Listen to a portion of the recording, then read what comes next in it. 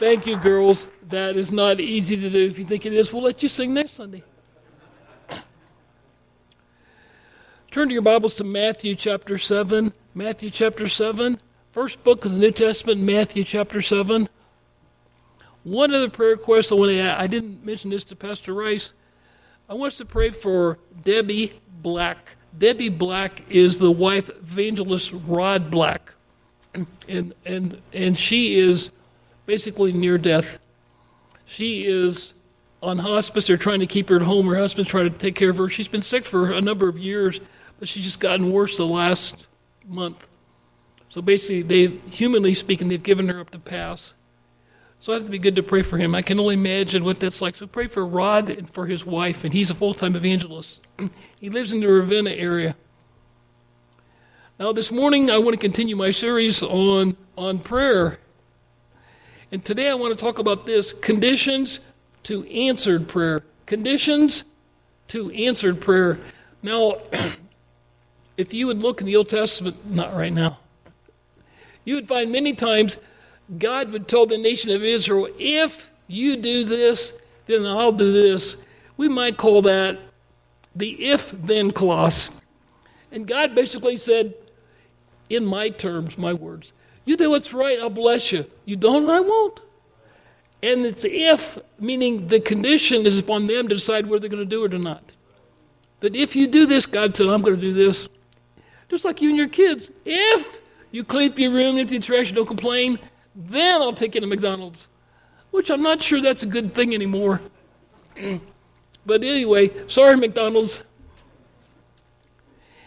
If then, so I think also there are conditions to answered prayer. I don't know where we get the idea it's not from the Bible. That you just say what you want, pray what you want, and God just kind of to your beck and call. He's not your husband or your wife. He's God.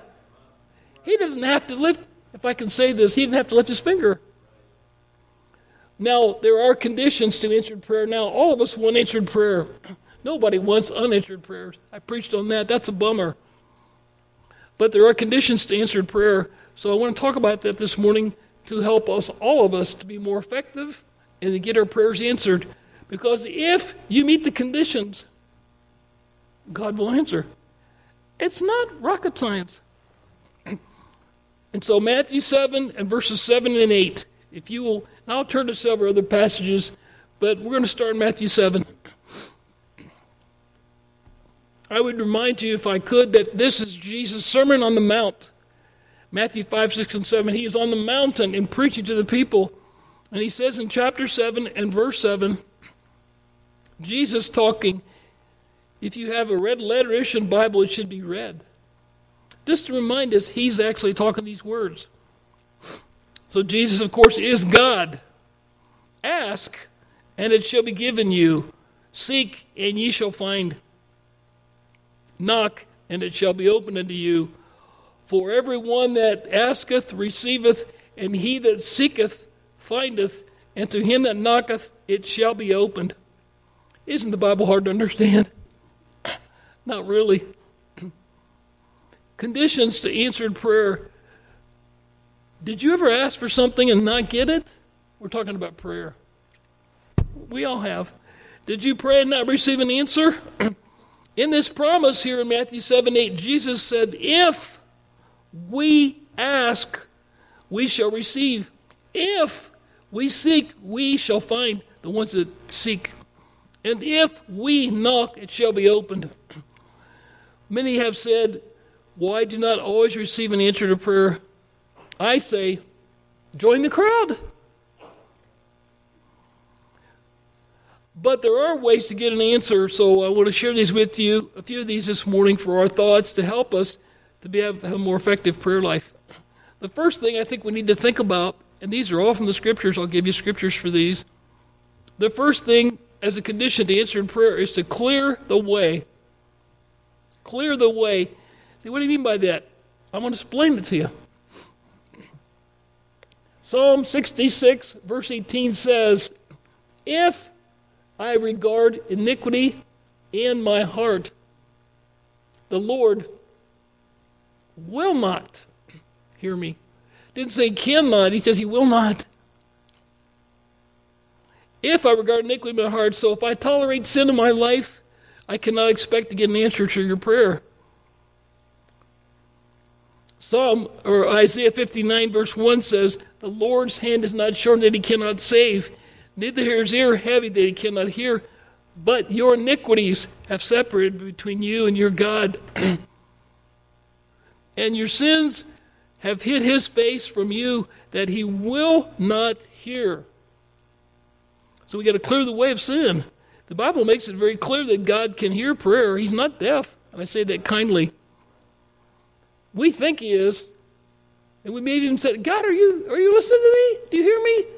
It's almost like God says, yes, dummy, I can hear you. He wouldn't say dummy, I would. But if we tolerate sin in our life, he's not going to hear us. So if we're to receive an answer to prayer, we must meet the requirements laid down from Scripture. How about take advantage of 1 John 1:9? If we confess our sins, he's faithful and just to forgive us and cleanse us from all unrighteousness. So there is a way to take care of that problem. God didn't say, figure it out on your own. When Jesus died on the cross, he died for our sins. We know that.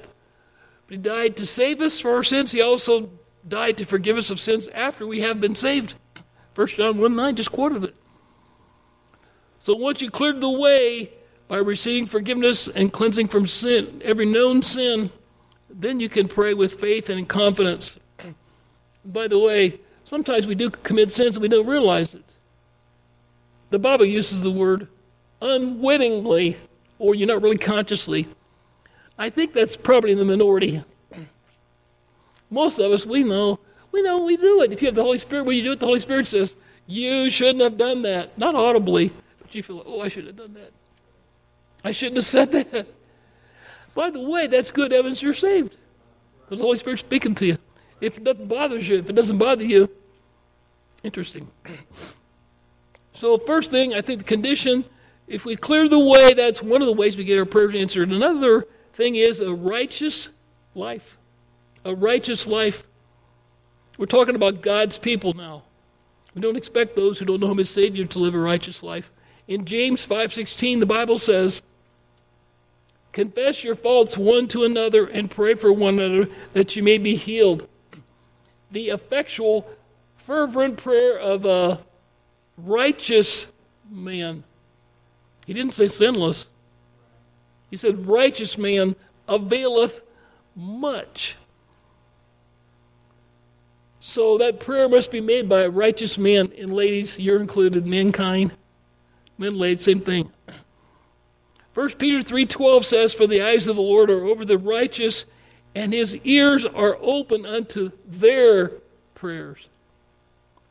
I've had people say to me through the years, well, God answered my prayer, and they're not even saved. Now, it may be coincidence.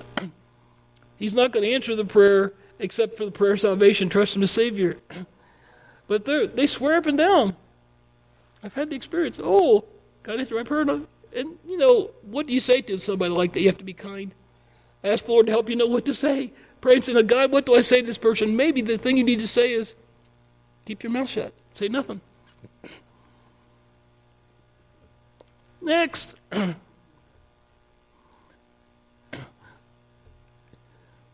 Third, if we're to expect an answer to our prayers and condition, the third one I think would be an obedient Christian. An obedient Christian. 1 John 3:22 says this, and whatsoever you ask, we receive of him because we keep his commandments. Now, he's not referring to the 10 because nobody can keep them all. That's why Jesus died. The law was given that we would see that we are sinners. What are his commandments? What about John 14:15 where Jesus said, if you love me, keep my commandments? Again, he wasn't talking about the 10. He was talking about what this Bible's full of things we're supposed to do. If you ask me, they're all commandments. They're not suggestions, by the way, they're commandments. I mean, God commandeth men everywhere now to repent. So that's part of God's plan. Repent, trust him as Savior, or repent of your sin. That verse in 1 John 3, whatsoever, is a big word. The Bible says, whatsoever we ask, we will receive. Every child at Christmas knows that verse. Why? Because we keep his commandments and it goes on to say, and do the things that are pleasing in his sight. Ooh, that's where the rub comes on. We do the things that are pleasing in his sight. How many things do we do that aren't pleasing in his sight? That doesn't mean they're overt or they're super wicked or perverted, but do we really do things that are pleasing in his sight? That's part of his commandments. If you seek to please man, number one, you're going to go crazy. Now, I'm not saying to be rude, but you better worry about pleasing him. And then if people like it, fine. If they don't, in 2 words, my words, tough luck. I'm not worried about I wonder what God thinks, because I got to answer to him. We must, 2 Corinthians 5:10, we must all appear before the judgment seat of Christ to receive the things done in our body, whether they be good or bad. And so we need to worry about, we need to be concerned about pleasing him. And part of that is the answer to our prayer. Obedience is a prerequisite, I believe, to answered prayer. Learn to do everything he says.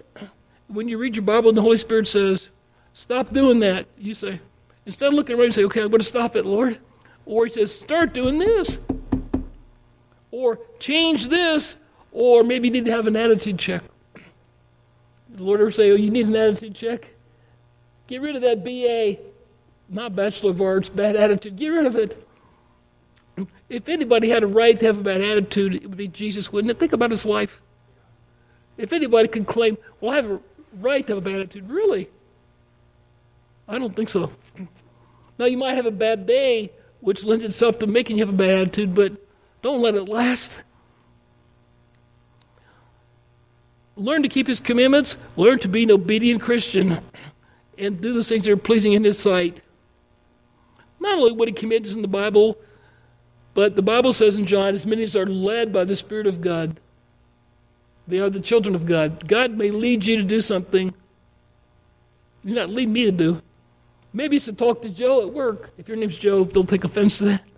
Maybe God said, go over and talk to Joe. He needs to be saved. Or pray for Mary, or whatever it might be. The Bible says in James 2 that if we, therefore to him that knoweth to do good and doeth it not, to him it is sin. Not everybody and his brother, to that person. That's part of doing those things that are pleasing in his sight.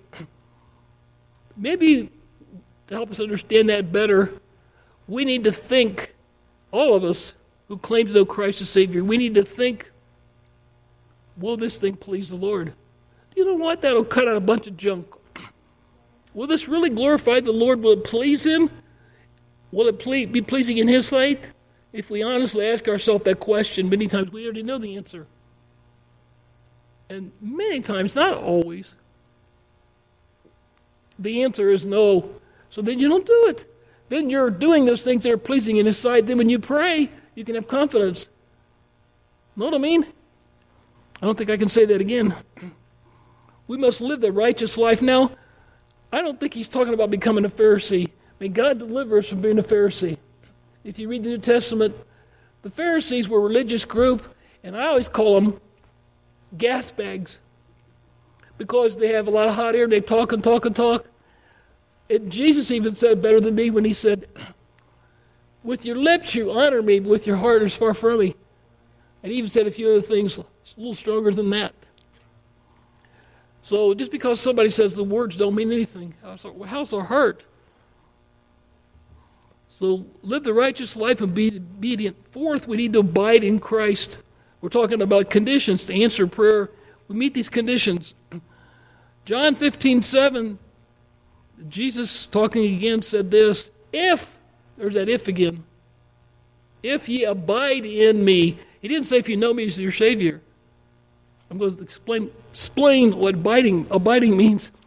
If you abide in me and my words abide in you. That's not the end of the verse. You shall ask what you will, and it shall be done unto you. Wow, what a verse.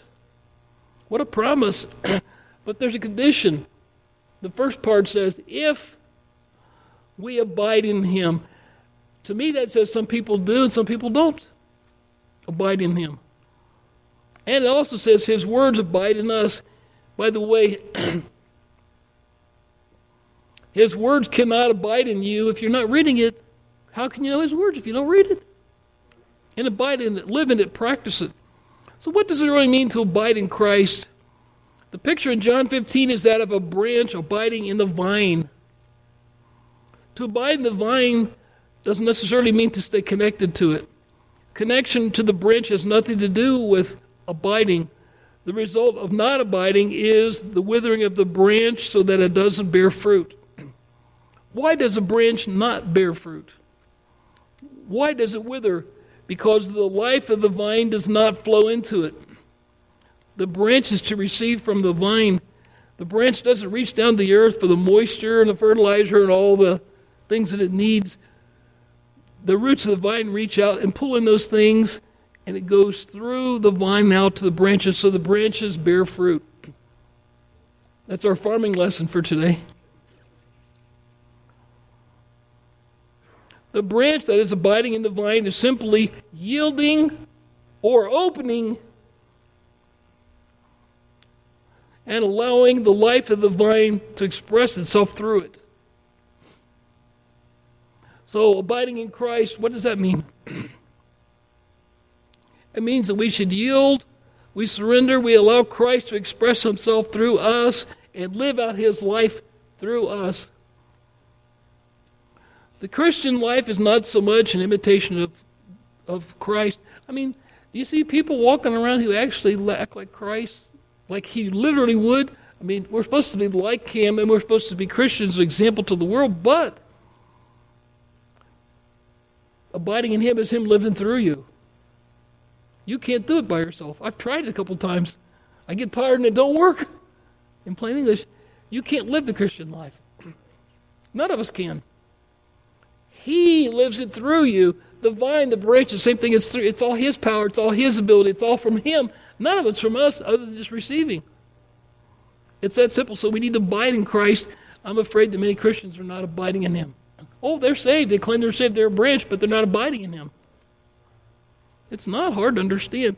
That is a condition for entry to prayer. Are you abiding in him? It's a convicting thought, isn't it?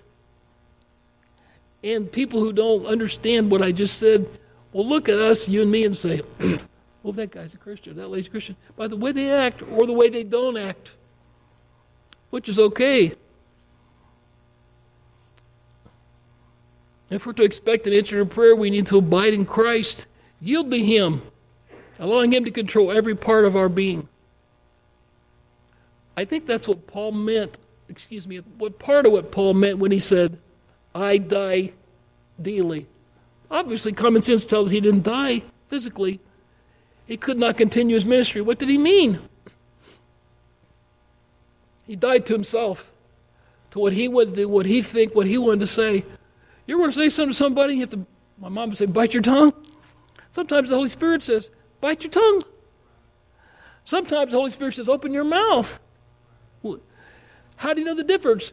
By him abiding in you, you abiding in him, letting him lead you and guide you. You'll know and what do you say? He'll lead you. As many as are led by the Spirit of God, that's abiding in him.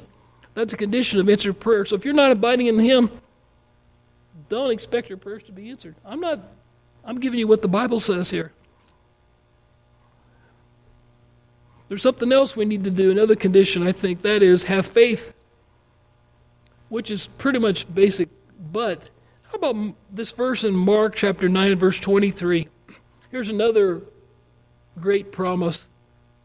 Mark 9:23, Jesus is talking once again. And he says, if thou canst believe, all things are possible to him that believeth. Boy, that's a challenging and promising verse. If it's not God's ability, it's if it's you. You can believe. All things are possible. We must expect an answer. James chapter 1 and verse 5 says, if any of you lack wisdom, let him ask of God that giveth to all men liberally and upbraideth not, and it shall be given unto you.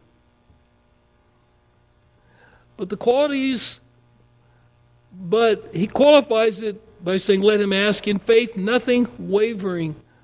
For he that wavereth is like a wave of the sea driven with the wind and tossed to and fro. For let not that man think he shall receive anything from the Lord. Yeah, do you really believe God can do that? When we pray, do we really believe God can do stuff? Now, you don't need to raise your hand or smile or make any faces at me. Because we've all done it. Not on purpose, and the fault is all ours, not God's once again. It says, if mankind, us, do we really believe God can do it? Oh, that person's too hard, too cold, too mean, too whatever. Really? Is that God's assessment or yours? Is anything too hard for the Lord? I think I heard a message on that a couple weeks ago. It's too hard for us. Why do you think we pray? Because it's too hard for us. Whatever it is. That just makes common sense. So, if we're going to receive an answer to prayer, we must believe, we must expect that God's going to do something. Now, this man, I don't know if he was spiritual or not, but Henry Ford, you know the guy that made the Ford cars? I don't think it means fixed or repaired daily. Thank you for the two that laughed. Henry Ford said, if you think you can, you're right. I guess Henry, he's a pretty smart man, huh? If you think you can't, you're right again.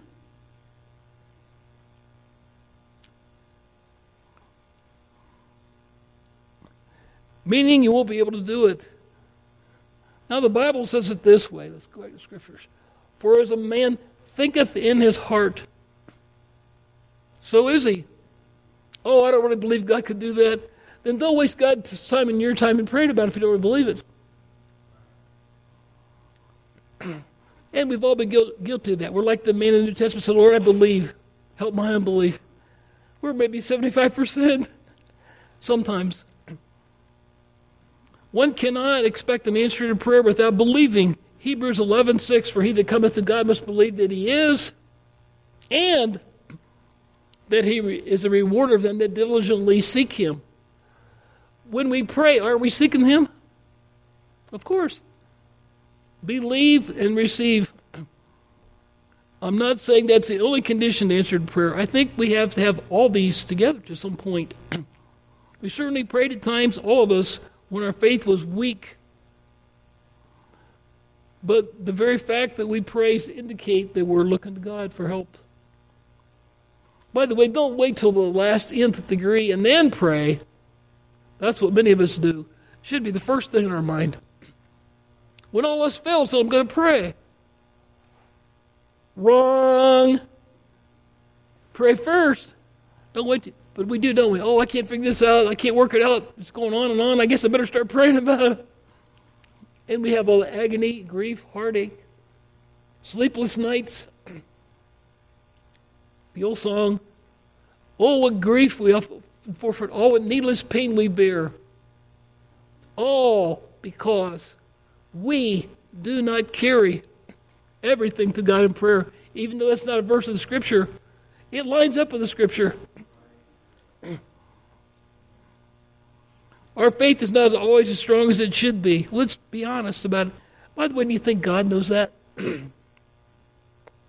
That's not to excuse our lack of faith, but I'm saying, think God's aware of that? We're frail human beings.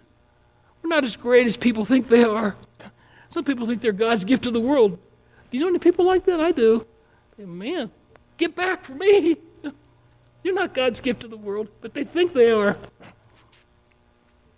And even sometimes Christians think that way. You know what? Let me say this kindly. I don't know if you can say it kindly. We are nothing but dirt. I don't care how good Joe Packley works on you. Oh, doesn't he look nice? I always want to say, yeah, for a dead guy, I guess he looks all right. I've been to a couple, though, when the guy didn't look so good. I just keep my mouth shut. I had a funeral once for this lady. She was, maybe I shouldn't say that. Anyway, she was stuffed into the casket. I mean, it was disgusting. I'm thinking, and it was brought to my attention. I just smiled. So Joe Packley may not always be a miracle worker. He's a good guy, but he's not a miracle worker. Joe, if you're listening, you know that's true. One of their guys at the funeral was listening to me preach on Sunday. He said, Pastor Jacobs, I listened to you preach on Sunday while I'm at work. I said, good, so maybe they're listening. Who knows? They're our friends and they're good people. Faith is a condition to answer prayer. Remember he said, if thou canst believe. That's the first part, the if. Then all things are possible to him that believeth. You may remember a man from history called Napoleon Bonaparte. He, the guy always said, he was like 5'6". Our psychologist would tell us he had the short man syndrome because he was so short. Why he had his hand in his, I don't know, maybe his hands were cold. I've heard some other reasons, but I'm not going to share them publicly in church.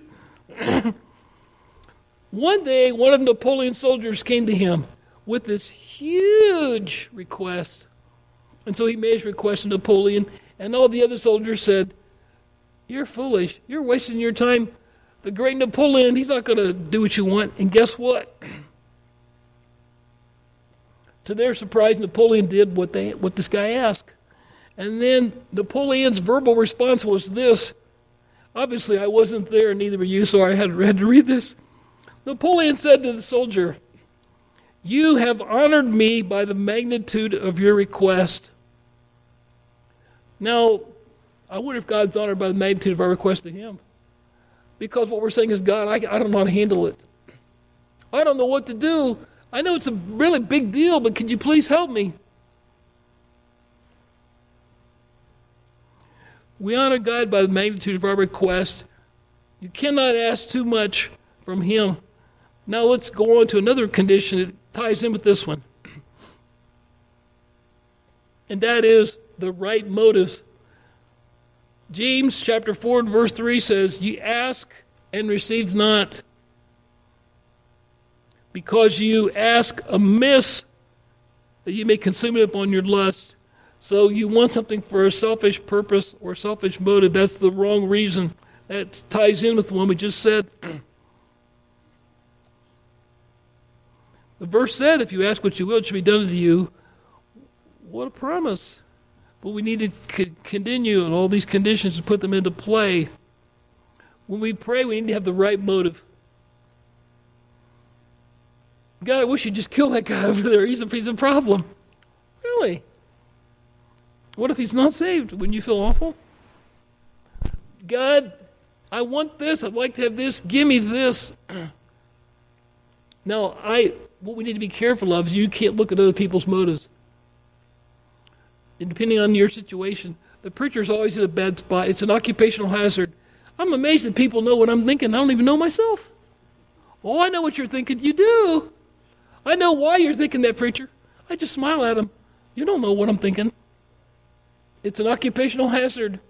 And by the way, you and I include myself, are not smart enough to always know what somebody else's motives are.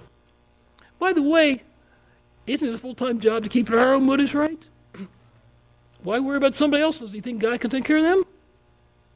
Maybe you're insightful and you do have, and somebody does have the wrong motives. Being a pastor, it is an occupational hazard. I've seen some people, they did have a bad motive. But you know what? That's their problem, and God can straighten them out. We're talking about conditions to answer prayer. You have to be sure that your motives are right in asking this, whatever it might be. And then he said, remember he said, that you may consume it upon your lust. Well, I'd like to have this. Lord, I'd like to have a new house. I need a house for my family. Not a bad prayer. But you don't need to live in Beverly Hills, I don't think. You follow me? There's nothing wrong with having a house and having a nice house, a nice car, and all those things. God may say, okay, I'll give you one. But don't be going up to you and say, look, I live in Rodeo Drive, Beverly Hills. Well, you can't live in Rodeo Drive. I think that's a street with businesses on it. Several years ago, my wife went to California. My sister lived out there. And we went to the tour. We took a self-guided tour of all the stars. Oh, that's where Chevy Chase lives. Good for Chevy. Big whoop. I didn't see him, by the way. We looked at all these houses and thought, man. And then you see it on TV where so-and-so's got a house, $18 million. Can you imagine what the house payment would be on that if you're making payments? It's not that they can't have that. My point is, as James said, you ask, the reason why you don't get an answer because you're asking so you can consume it upon your lust to make yourself look big good or have stuff that you really don't need. Now we have a right to expect an answer to our prayer, yet we don't demand from God. There is a group around today that says you tell God what you want, almost demandingly. Prayer is asking at the simplest form. It's not demanding. So you keep that in mind. And if the answer doesn't come, just believe it wasn't God's will, that God knew best because we must also pray. Pray also, the next edition, according to the will of God. These last three tie together. I shouldn't say these last three because I can go on, I think, for another hour, but I'm not. I am starting to get hungry. I must be getting better. Before I couldn't even feel hunger. 1 John 5:14 says, and this is the confidence that we have in Him, that if we ask anything, here's the trick you, according to His will, He heareth us. And if we know that He heareth us, verse 15, whatsoever we ask, we know that we have the petitions that we desired of Him. If we ask anything according to His will, the will of God is not always black and white. Now, there are some verses you can turn to in the Bible and say, well, okay, that's not God's will. I don't need to pray about that. Or this is God's will. Some things about God's will are elusive to us at the time. That's why we have to trust Him. Your children are asking for something and you said, I'm not going to give you that. Because you know it's bad for them. Or they don't need it or whatever. Do you think our Heavenly Father's any different? Now, when you say no to your kids, they say, I hate you. You ever hear that one? You don't like me. You're not fair. You like my brother better than me, or whatever it is. And the parents being older and wiser are thinking, I'm doing this for your own good. And they're thinking, I know what I'm talking about. You don't. This will not be good for you. You ain't going to get it. You can explain to them all you want. It's like talking to that wall. When they get older, they'll figure it out. Remember that verse says to train up a child in the way he should go? And when he is old, he will not depart. So when you get older, smarter later, the problem is you get old too fast, smart too late. But he'll remember that thing. I guess my mom and dad was right. They weren't so stupid after all. Matter of fact, they weren't stupid at all. They knew what they were talking about. Our Heavenly Father, the Bible says, knows our needs before we ask. Oh, either that's true or it's not. Sometimes He says, I don't think I better do that one. That's not good for you. It'll be a problem for you. According to the will of God. That's a hard one, isn't it? How could we be sure that we're praying in the will of God? One way is to be led by the Spirit. Again, it goes back to our other points. The Bible says the Spirit, meaning the Holy Spirit, also help with our infirmities, for we know not what we should pray for as we ought. And the Bible goes on to say there in Romans that sometimes the Holy Spirit, I'm paraphrasing, He reveals to God what we're praying in our heart. He knows what's in our heart. We can't get the words out. Have you ever been there? You're praying, you can't get the words out, but God knows what you're thinking. And the Holy Spirit will help in that matter. Did you ever have an intense desire to pray for something? We all have. You felt strongly, I should pray for this thing. That might be the Holy Spirit leading you. It was God's will for you to have the thing He was leading you to pray about. It's good to pray. Lord, if it's not your will, then withhold it. No, we don't like to pray that prayer. Because when we pray, we want it. Sometimes we say, Lord, according to your will. Do you remember a fellow in the Bible called Jesus our Savior? Who prayed in the garden, not Eden, Gethsemane. And he was praying to God. And he said, and I'm paraphrasing, I wish this cup would pass from me. meaning the cup that he was going to face, meaning death. It was a symbolic thing of death, bleeding, crucifixion, the whole 9 yards. What did he say at the end? Not my will, but thine be done. Now we read that and we think, oh, that's nice. It is nice, but can you imagine being the person experiencing it? It's easy to always talk about somebody else, think about someone else, but he was experiencing that. He knew, being God, he knew what was going to happen. Maybe that's why the human part said, I don't think I want to do this. But came to the conclusion, God, if that's what you want, that's what I'm going to do. Our problem is we pray, and if God says no, or if it's not God's will, we get mad. Sometimes. Another thing we need to think about condition, I think, of condition of answered prayer is not giving up. In Matthew 7, verse 7, we read it. Jesus said, ask and it shall be given you. And verse 8 says, for everyone that asketh receiveth. Ask there, I think, is in the continual sense. Meaning not just ask once. You keep asking. It's like your kids asking you for stuff. What kid? No offense to you guys. What kids ask your mom once, your mom says no, they give up. Not in every case, but sometimes they wear you down and break you down. Where you say, I'm tired of hearing them. I'm just going to give it to them and shut them up. Is that sometimes true? Yes. So ask is in the continual sense. I think we could amplify that a little and say, if you keep on asking, you're receiving.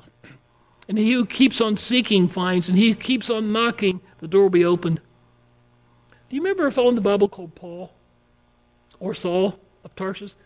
He had a problem. And the Bible records that he prayed about it 3 genuine, sincere times. And I don't know what he prayed, but I guess something maybe like this. Now, God, I got this problem. It's a thorn in my flesh. And if somehow you'd get rid of this, I could serve you better. God said no. So he tried again. Now, God, I got this problem still. I can serve you so much better if you just take it away from me. I know you can. God, do it. God said, no, ain't going to do it.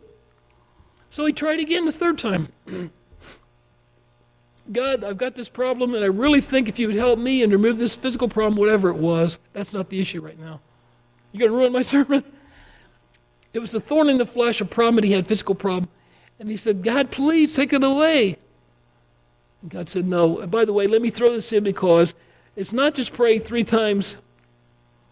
In my opinion, I've said this before, but I'll say it for you who didn't hear it. I think it was 3 really heartfelt, long, sincere times.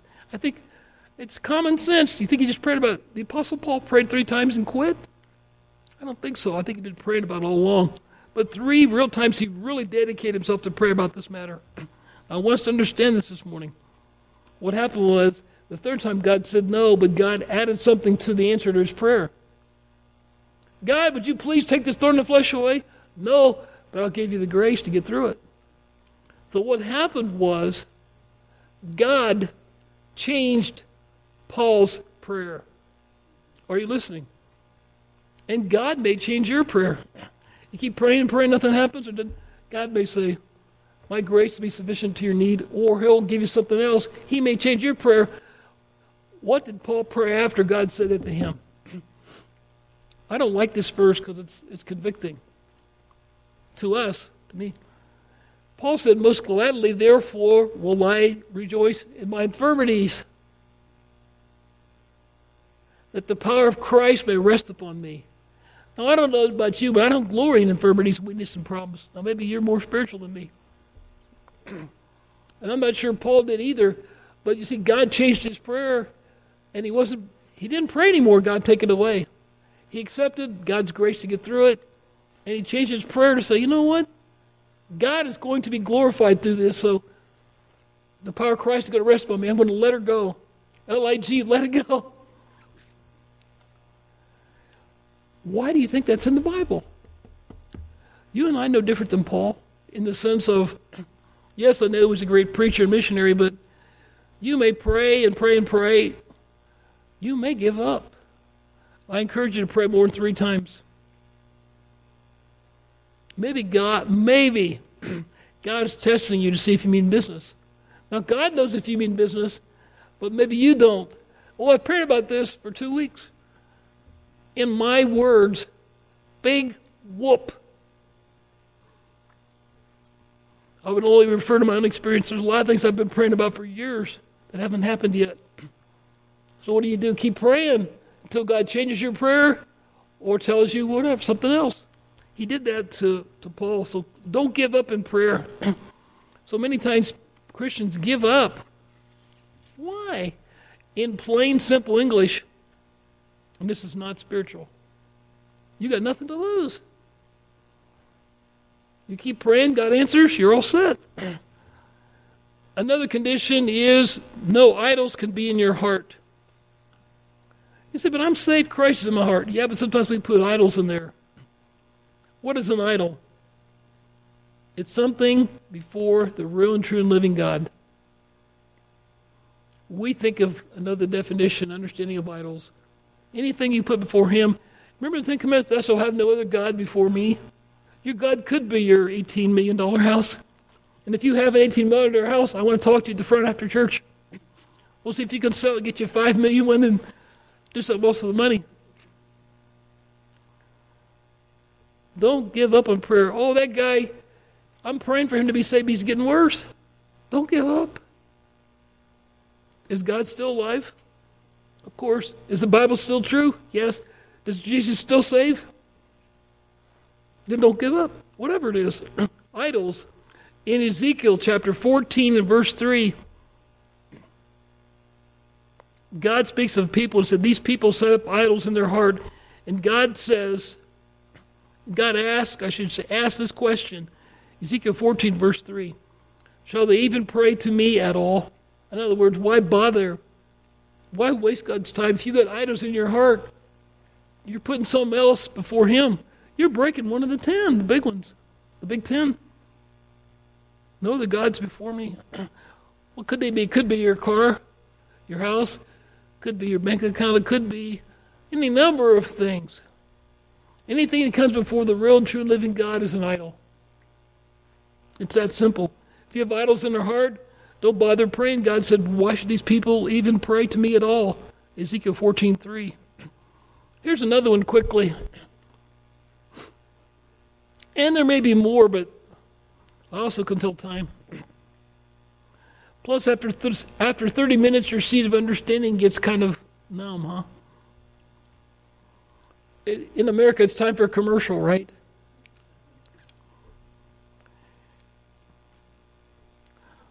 First Peter 3:7 says, likewise, ye husbands. So if you're married today, listen up. Or if you want to be married someday, listen up. It's not talking to the wives. And I see a few husbands, and I include myself. Likewise, ye husbands, dwell with them, that means the wife, according to knowledge, giving honor unto the wife. This is the part the women's liberals don't like, as unto the weaker vessel. Now, not every woman can play football. I know they're trying to integrate them, but you know what? I often say, what happens in the locker room after the game?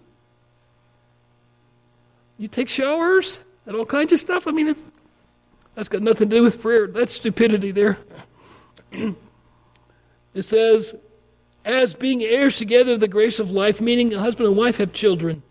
Not two guys, not two girls. A husband and wife have children. They're heirs together of the grace of life. This is the part that's convicting. That your prayers, the husband's prayers, be not hindered. So if you're arguing, yelling, fighting with the wife all the time, now if you're married, there's going to be disagreements. And you're going to argue.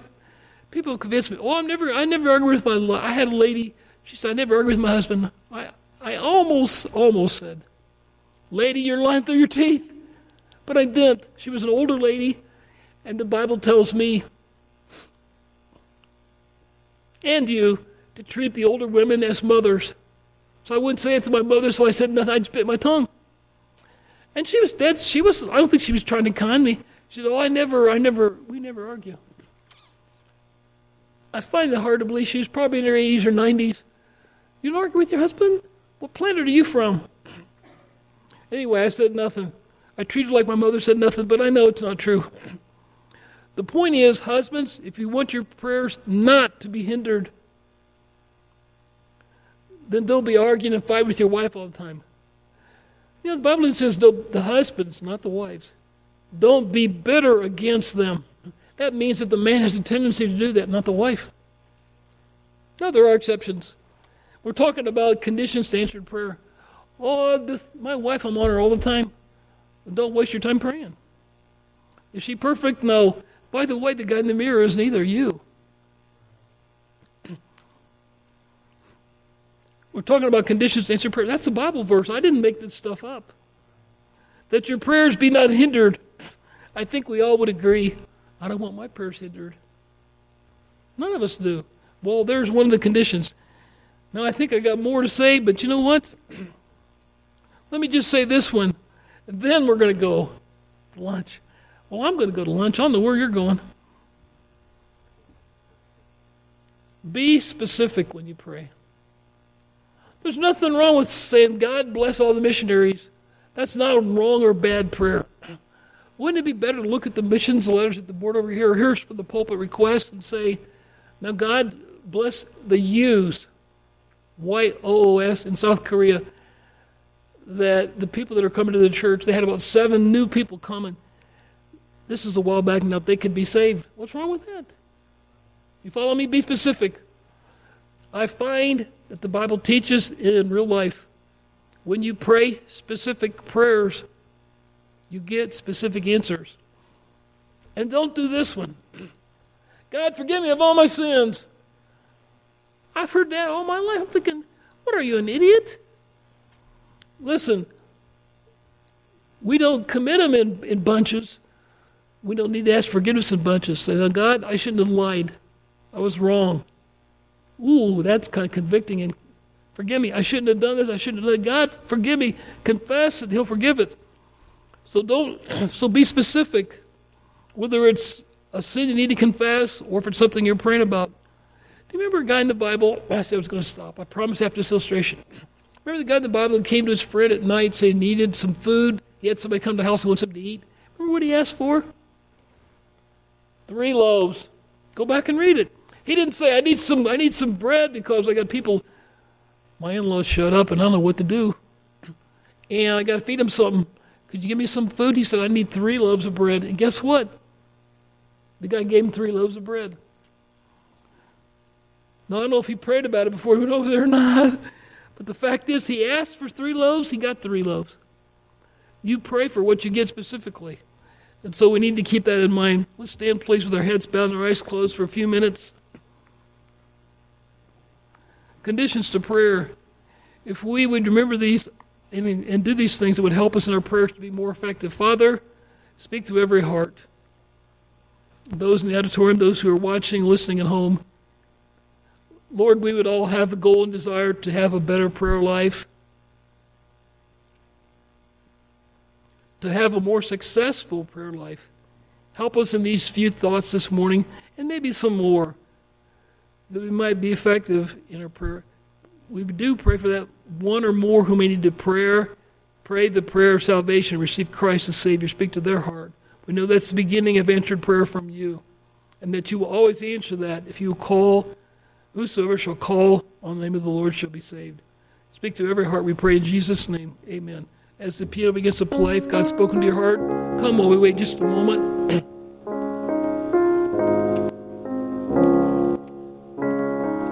Maybe there's a problem you're praying about. Keep on praying. Keep trusting the Lord. Maybe somebody you're praying about. Whatever it is, while we wait just a moment. Conditions to prayer. If we do these things, then God will hear and answer our prayer. The song is, I Must Tell Jesus. That's the one we need to talk to. We'll wait just a moment.